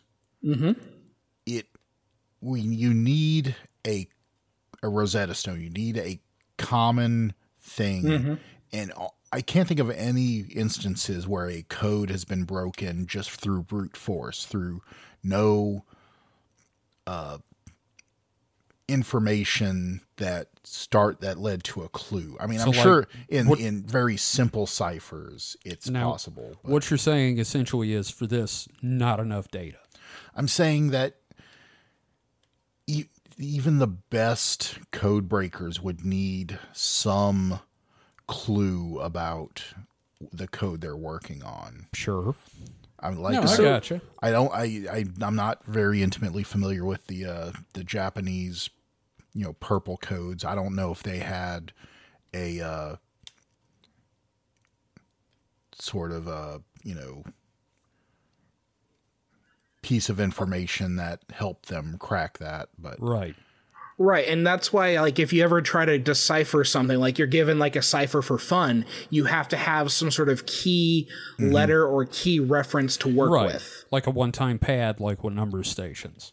yeah. And my guess is maybe they used some of those Latin words that were found as part of that process, but it just didn't work. Because and those- they may have those- been added later. Those Sorry, go could ahead. be red herrings, yeah, because like you said, they may have been added later. But if they've hyper focused on that, they just could have, or just saw that as the only commonality to work upon. They wouldn't have led to any fruitful, deciphering. Right. But there's other things that I feel like would have factored in there as well. So, for example, in the astronomical and astrological sections, if you have these labels next to identifiable True. zodiac Yeah. signs, maybe that was in the process, but even then, it's just like 30 years and nothing. Yeah. I mean, I could see that. Yeah. But then again, those could be red herrings, or they could be saying something completely different than just their name. Right. Yeah, so we can see how frustrating this is going to be for people for decades now. Oh, absolutely. So this also brings up an interesting point to all of this. I'm going to be quoting undark.org again. Okay. Quote, during World War I, the freedmens had to perform their calculations by hand, but in the following decades, IBM's punch card tabulating machines made the process much faster. Yeah. Working with the National Security Agency when it was formed in the 1950s, William and other codebreakers pursued an interest in the medieval manuscript. There's even a copy of it in the NSA's internal library. Oh, wow. Because the manuscript was unclassified, Cold War codebreakers could use it to illustrate cutting-edge computational analysis techniques to their colleagues without using real Soviet messages. Huh. Interesting. Which is right, it's just it's kind of like when we talked about Nostradamus and his predictions being used in World War II. Uh-huh. And how it led to different developments. It's weird how useful this book became, even though we have no clue what the fuck it's talking about. Right. Now, shit is bonkers when even mathematicians become involved. Oh, yeah. Anytime mathematicians become involved, you're pretty much going into the realm of magic. Yep. At this point, we are strictly dealing with stuff post-2000. Okay. Awesome. So, in 2007, physicist Andreas Schinner felt compelled to explore this thing and, using statistical tools, suggested the text was generated from a stochastic randomization process and not a natural language. What? Now, in 2019, Schinner co-authored a paper proposing a potential algorithm for the text that indicates that the text is gibberish. Look, that's probably true, and I just really don't want it to be. However, a team of scientists in Brazil and Germany in 2013, which I find Brazil and Germany working together on something to be kind of sus. I was going to say, man, the only way it'd be worse is if it was Argentina. But in 2013, they concluded the text was likely written of an actual language by using, again, statistical analysis. Now, in 2016, a computer scientist at the University of Alberta and their grad student utilized machine learning to look at 400 translations of the manuscript. Their proposal is that it is jumbled up Hebrew in a strange script-like form. It's getting crazier, man. It's getting crazier. Man, you got to the Jews all again. It always comes back to them. So I swear we're going to have to... Anyway, go on. in 2017, Ars Technica had a post that suggested the Voynich manuscript had been deciphered, but 2 days later published a follow-up that the translation was flawed, and a whole host of experts had pounced at the shoddy translation work. Goddamn. Now, in this situation, researcher Nicholas Gibbs, publisher of the original paper that Ars Technica posted about, had proposed that the manuscript was a treatise on women's health, but also based his conclusion on other work that predates his own. Also, I mean, just drawings of naked ladies all over the damn thing. So here's a problem I'm hearing with a lot of these is that they're basing it on either previous translations or previous works, where that is just if any of the stuff they're incorporating is wrong, you're just like compounding errors. yeah, Right.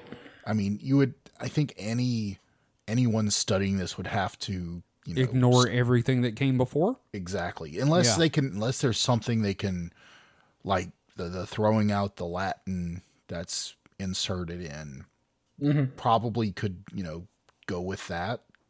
But other than that, any previous thing, it's just, you just can't guarantee any of it's right. Right. Yeah. Right.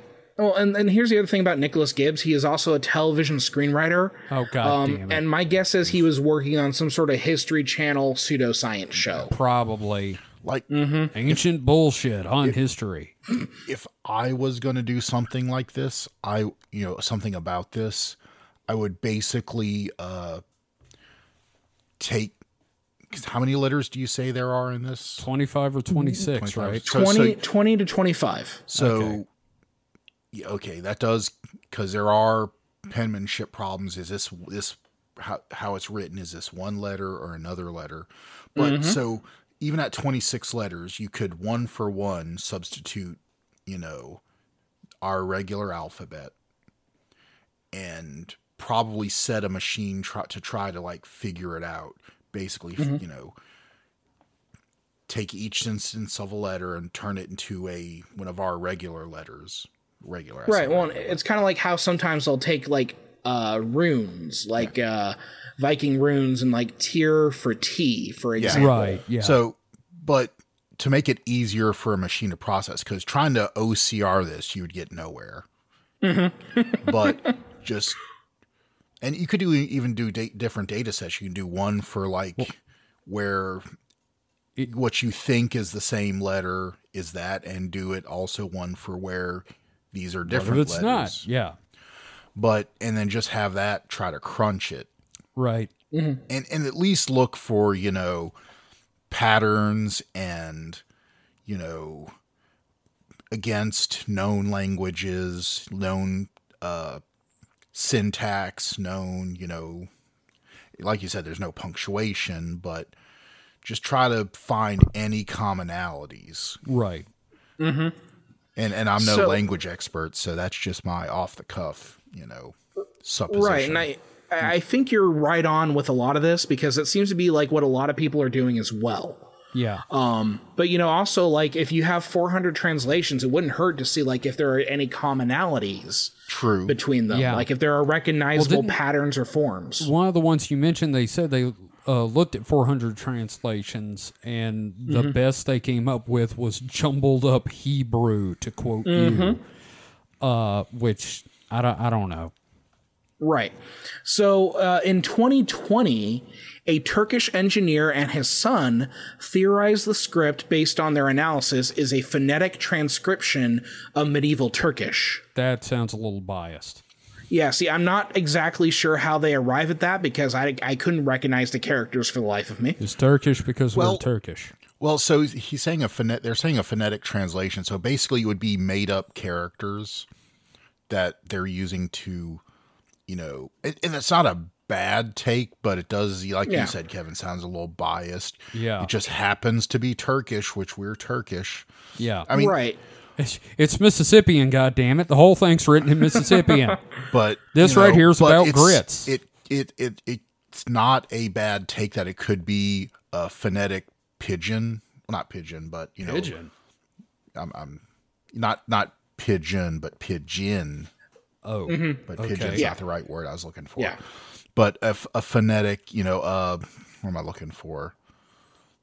Basically, how when they write it out in the dictionary. right, yeah. It's a phonetic representation. I gotcha. Or like me, when I do my roll sheet for my class, I have to put some of the names phonetically. So it's like, okay, 3 E's to get the long E sound here. Yeah. Oh, boy. So I mean, it's not a bad take, but No, it's a questionable wrong take. questionable. but I haven't seen a whole lot of support for it, and I've Yeah. not seen a lot of updates regarding it. Exactly. Right. Now, also in 2020, as noted in the article, has Yale's mysterious Voynich manuscript finally been deciphered? It seems like there's an article like that every 3 years. Yeah. A German Egyptologist named Rainer Hannig suggested that the script is a form of Hebrew. However, this claim has been made before. All right. Obviously. First off, bad form it being a German guy. A German guy identifying Hebrew. I just don't like where that's going. Secondly, can we, as anomalists and researchers, just stop with the Jews for one conspiracy? That's all I'm asking. I would not discount the Hebrew thing You know who said Right. it's not Hebrew? because The Hebrews. well, so the thing is, it was I mean, if this was if we're talking about like a hedge doctor or something, what if it was a Jewish hedge doctor that was using a Jewish, using a Hebrew, some form of, cipher. Maybe. Right, and then also, with the Jewish people and where they fit in society throughout history, they've always kind of been on the margins in that way, filling in for the jobs that Nobody else wanted. Yeah, so like the idea of it Sounds coming familiar. to so the idea of it coming back to like Hebrew and the Jewish people, it's not that far-fetched, but also like every time someone suggests that it's Hebrew, it's like, well, probably not based on this discovery. I'm also just tired of it always has to come back to that. I don't know. It's just me. No, I mean, I understand. Yeah, there's a lot of I get tired of the anti-Semitism. there's a lot And I know this isn't being anti-Semitic, but goddamn, boys. But 50 years down the line, maybe it leads to it. Sure. Right. So the problem with this discovery in 2020 that I just mentioned, the gentleman Hannig had not finished his translation at the time of the announcement. A couple of weeks later, an Israeli crypto expert named Moshe Rubin published a rebuke expressing skepticism of the theory, and I have an excellent breakdown of Rubin's issues in a post from scienceblogs.de. Again, you can find that in the document. And David, this kind of stuff must drive you nuts as a teacher. I do like to see like people like pointing out like, well, no, you didn't do your research, because I can always like point to that as an example of, now, if you don't want to be publicly lambasted, do your research. Yeah. Now, as for the most recent developments, the latest that I have is an article published in August of last year, A year ago. positing the usage of statistics to crack the manuscript. A road we just went down a few minutes ago. Again, nothing really new about that. Right. Yeah. They're using the same techniques for the most part over and over. Well, no, just so it's kind of what we discussed, like, trying to statistically, No, I Match gotcha. it. I understand. like the frequency How many of times letters. does this and- letter turn up? Yeah. I gotcha. So we've kind of arrived to the end of our journey with the history and the theories and that sort of thing. But like, again, I just want to, what do you guys think this thing is? All right, Mike. Because I have my theory. Do you mind if I go with mine ahead. real quick? Yeah. All right, so this really kind of feels like, on some level, a weird version of Henry Darger, who wrote a 15,000-page fantasy book while he was working as a hospital custodian. But it wasn't published until somebody discovered it in his apartment after he died. Now imagine that, but with Tolkien's flair for languages. Also, you can read more about Henry Darger. I've included a link in the document. But, I mean, this technically could be a source book for an RPG.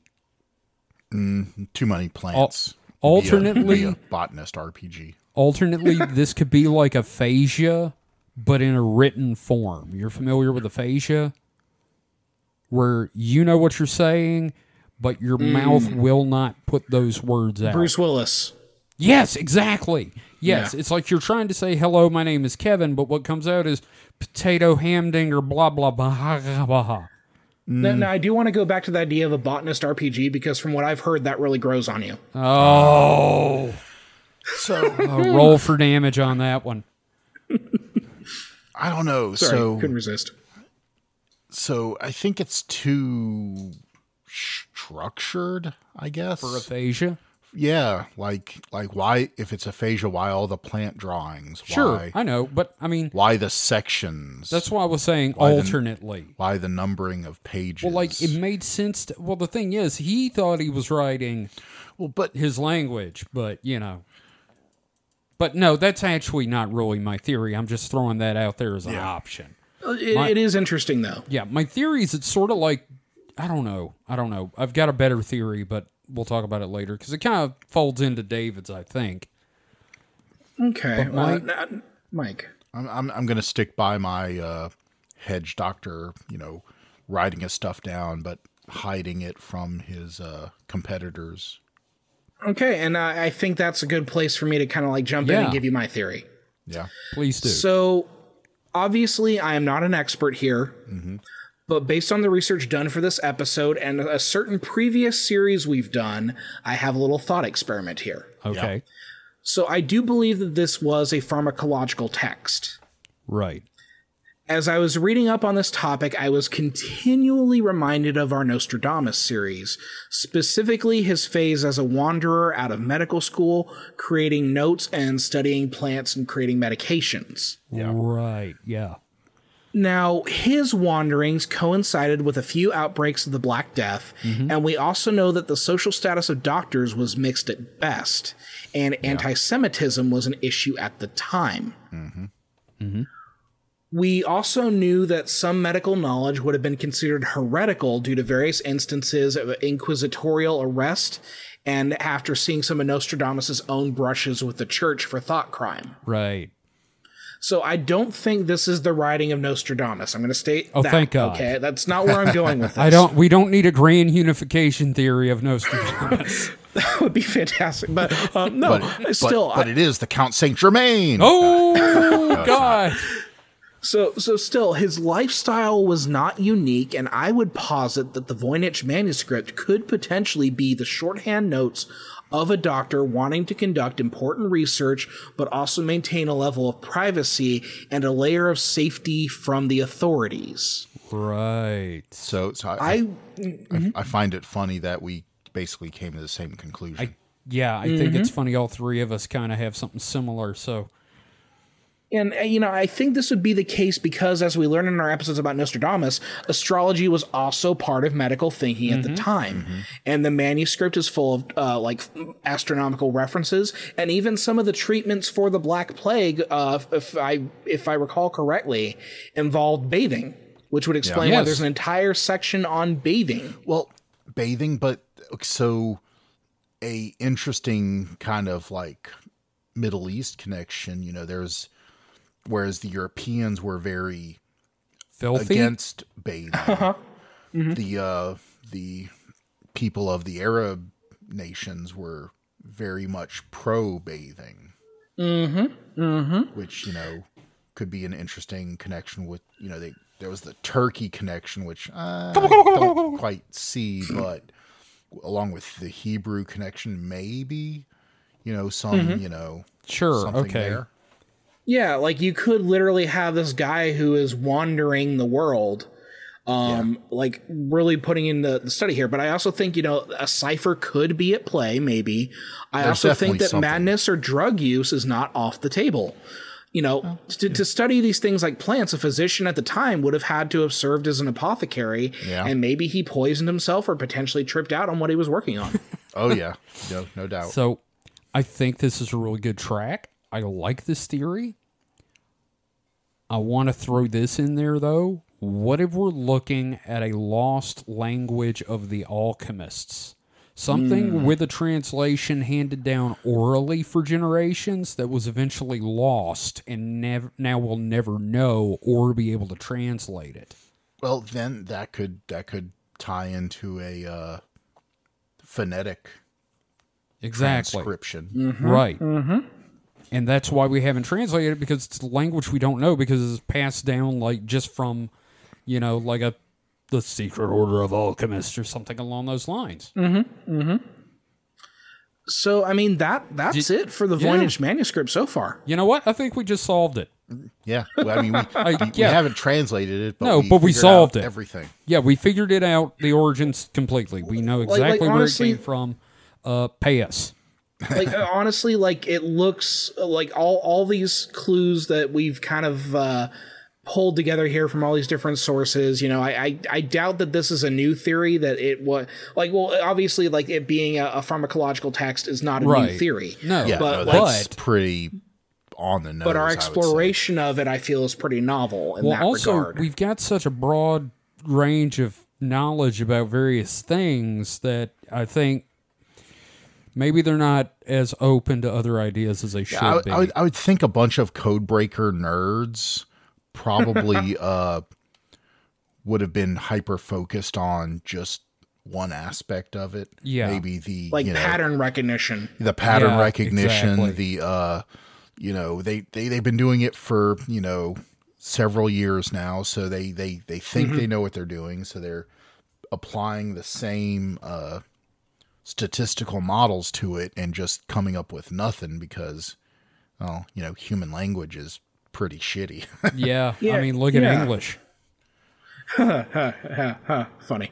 But also for me, it was the Nostradamus thing, because it's weird how it kind of came back to Nostradamus for me, but like so many parallels here. Well, for what it's worth, once you mentioned it, I saw it. I was like, and honestly, it makes the most sense out of any theory we've heard.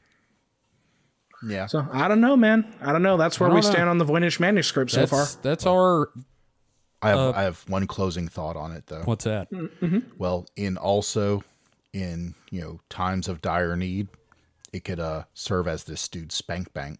Oh, with those it gets drawings, really lonely on the road. You just don't know. I'm sitting here. I drill my own titties. It's so bad.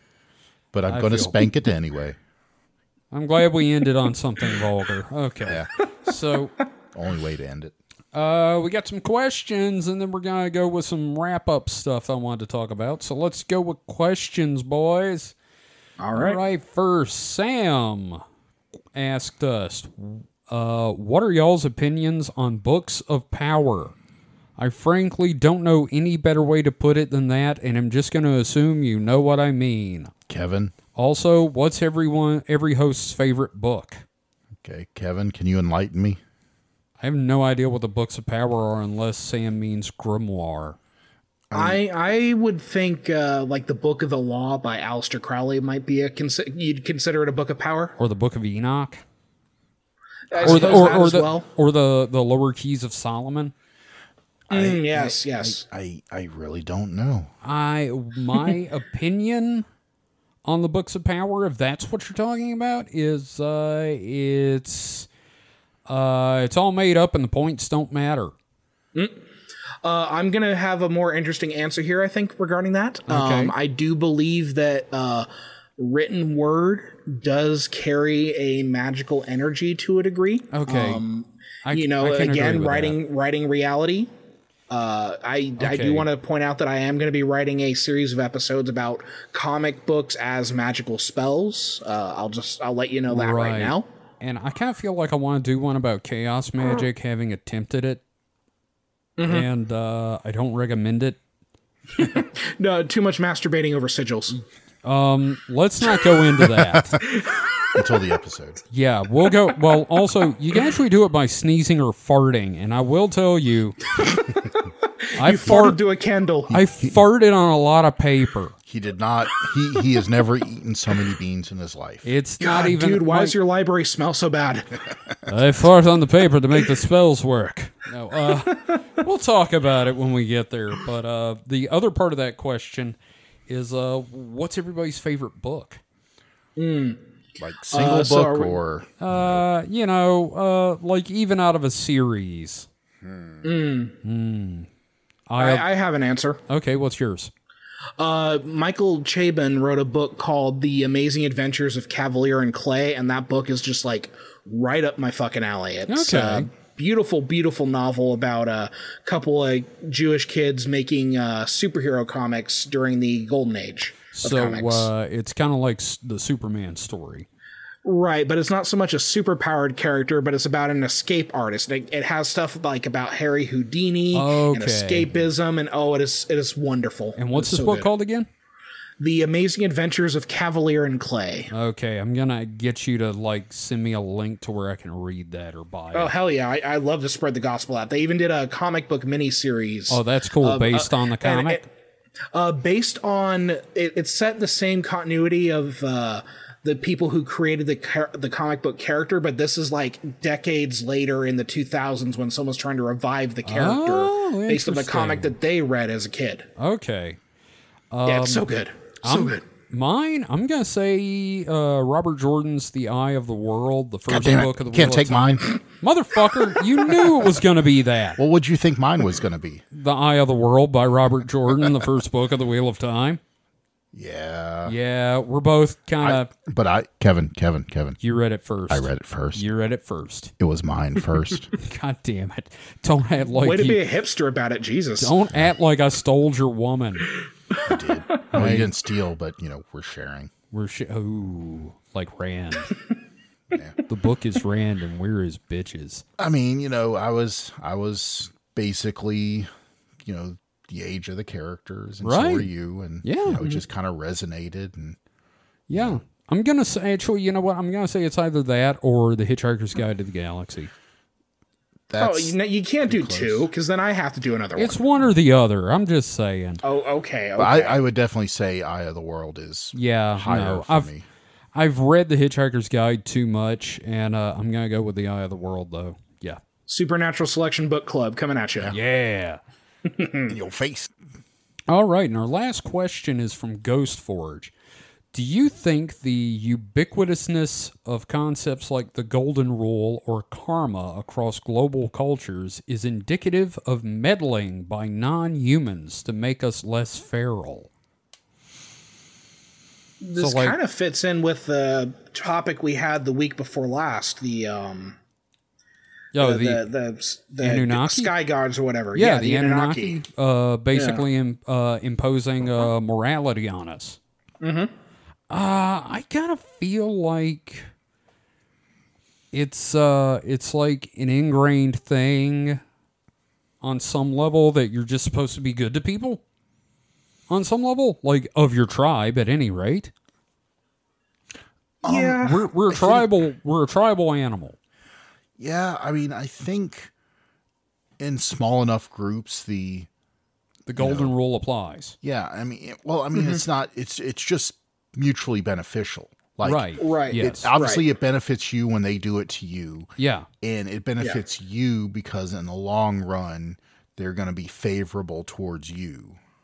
Right. Altruism is something that like an intelligent species ends up developing. I'm watching a documentary about like the origins of the human species, and they have like sounds CGI ape people, and it's like, one of them bringing home food and handing it to like a weaker, sicker one and that sort of thing. It's just because you want someone to take care of you when you need it, you end up doing that. And that altruism And is part of it- something that just is natural. Yeah, and part of it is showing others how you want to be treated as an individual and hoping that it catches on some level. But also, I think altruism is kind of a lie because even if you're doing it for, quote, altruistic reasons, it makes you feel better. So There is that dopamine hit, yeah. There is still gain from doing good. Thank you, friends. But doing something good and it making you feel Mike's good. like, thank that you for isn't- ruining altruism. No, I'm saying thank you because they address that topic in the hit comedy sitcom Friends. Oh, okay. Sorry, my bad. Yeah.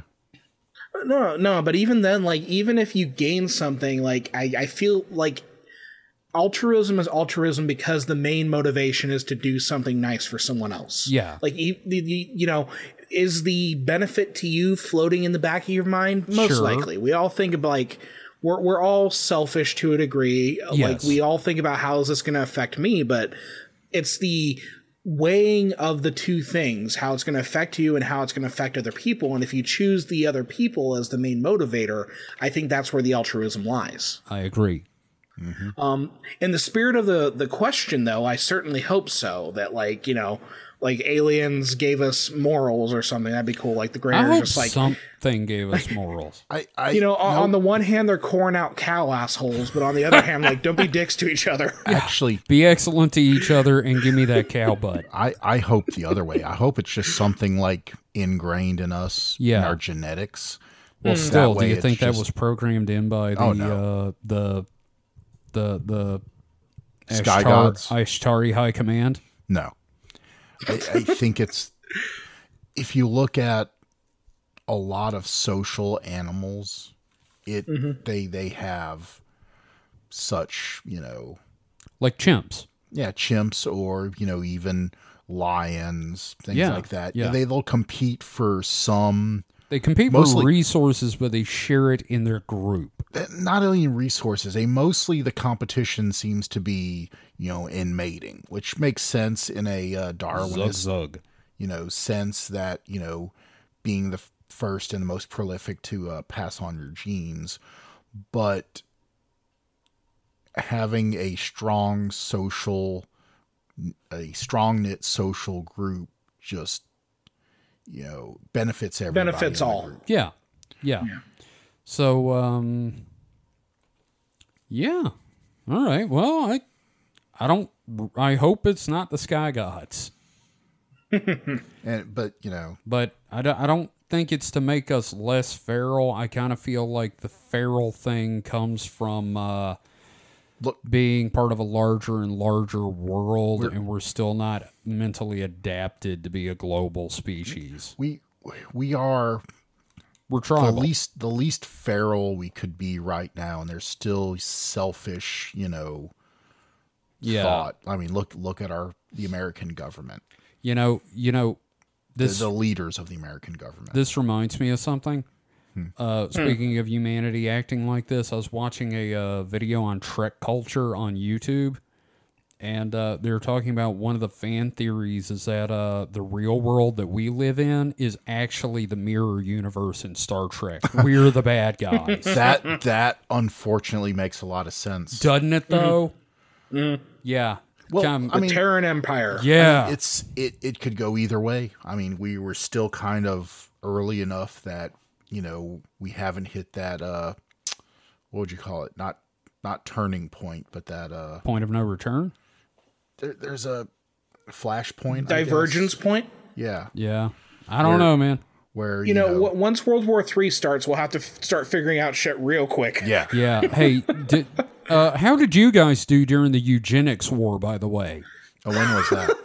1996. I was in high school, I just graduated. Yeah, I was at Rose's, so I was doing pretty bad. Yeah, I got a Super Nintendo that year, so all things dude. considered, it was pretty good. That's pretty bitchin'. Not gonna lie, that's pretty bitchin'. Yep. So, well, thank you for the questions, guys, as always. If you're out there listening, don't forget you can join us on our Discord by going to supernatpod.rocks and click the link at the top that says Discord. We would love to have you, and you can come hang out with Ghost Forge and Sam and Darth Plato and Kick-Assatron and us and tons of other people, and you can ask us questions every week. Now, before we go on, we would like to invite you to rate and review our podcast on whatever your podcatcher of choice is, if possible. I know mostly it's Apple Podcasts. yeah. I was gonna say, I think Apple's the only one where you can. Yeah, really rate. so if you're listening to us on Apple Podcasts, please leave a review and a rating. 5 stars, please. well, I would say be honest. Be honest, yes. You know, if you think there's stuff we could improve on, Yeah. please do. And if you write a review, we will read your review at the top of the episode after it goes up. I'll check weekly, and we will read your review on the show. And we've got a couple for next week. You know, conversely, if you have a favorite episode, tweet out your favorite episode with a comment about why you like it. Yeah, absolutely. We would love to hear your thoughts on the show so far. So yeah, this has been episode 51. 51. Thank you. Kind of blanked Is this out the start of season 2? This is technically the beginning of season 2. I mean, we're not going to change. We're starting strong. Yeah, we're not changing the numbering or anything, but this is definitely season 2. And I'm glad we got the new logo ready in time for season 2. And we're going to have a lot of fun. Now, there may be an episode next week. There may not. It depends. We're going to be going to Dragon Con next week. Me and Mike will. So... Mike and I. That's the proper. I'm in California. I can't go. I know, but please don't grammar Nazi me. Well, you know, you're just making yourself more important than me. Well, I'm the one talking, so... Well, Mike and I, fine. So, anyway, we'll be at Dragon Con. I'll have stickers and stuff like that, so... We'll hide them and, you know... Yeah. Like all the X-Track stuff. We're going to be at some of the X-Track stuff. There's usually tables, Kevin, set up with, like... Yeah, I saw that. Things. We'll leave some stickers and business cards. And if you found us that way, welcome. And yes. hope you enjoy the stay, or, if not, fuck off. Go to hell. No. Go write a 2-star review on Apple. What's it? Write a 2-star review on Apple. Yeah. So yeah, that's about it for this week. Again, find all the fun stuff you can do involving us at supernatpod.rocks. You can find us on social media at supernatpod on Twitter. We do have a Facebook page if you look up Supernatural Selection Podcast. I'm starting to make some more posts there again. I just hate Facebook so damn bad. You can find David on Twitter at HPComic, HPKOMIC. He has so many projects, including comics, and he's writing for Haunted MTL. So check that out as well. Mike is here every week with us. He is our science officer. That's a bit strong, but I'll take it. I'm going to get you some foam Spock ears. You can't find me anywhere because I'm a ghost. I'm a specter. I leave no footprints on the web. He's a ninja. Because I'm on the dark web. You're not on the dark web. I'm not on the dark web. He's not on the dark web at all. Anyway, thank you for listening. I don't need drugs. Yeah, that's right. You don't need drugs or any other illicit pornography. You got the Voynich manuscript. Yeah, you can just go through there and masturbate to what looks like a junior high schooler. Maybe I'll find the answers to deciphering it in post-nut clarity. That wouldn't surprise me in the least. Maybe that's what it takes. I think it was written in post-nut clarity, and you have to decipher maybe it in you have to channel clarity. Orgon energy in order to unlock its secrets. Ooh, hey. Mike, you want to borrow my Orgon crystal? No. The one that lady gave me at work? Because I don't know where it's been. It's been in a drawer here for months. I don't know what she did with it. Oh, God, I touched it. She probably pre-charged it for you. Shut the fuck up. Thank you for listening. That's it for this week. We'll see you next time with some more fun. So until then, stay safe and stay frosty. Goodbye. Later. It all comes back to Nostradamus. And post-nut clear. On masturbation. Or masturbating to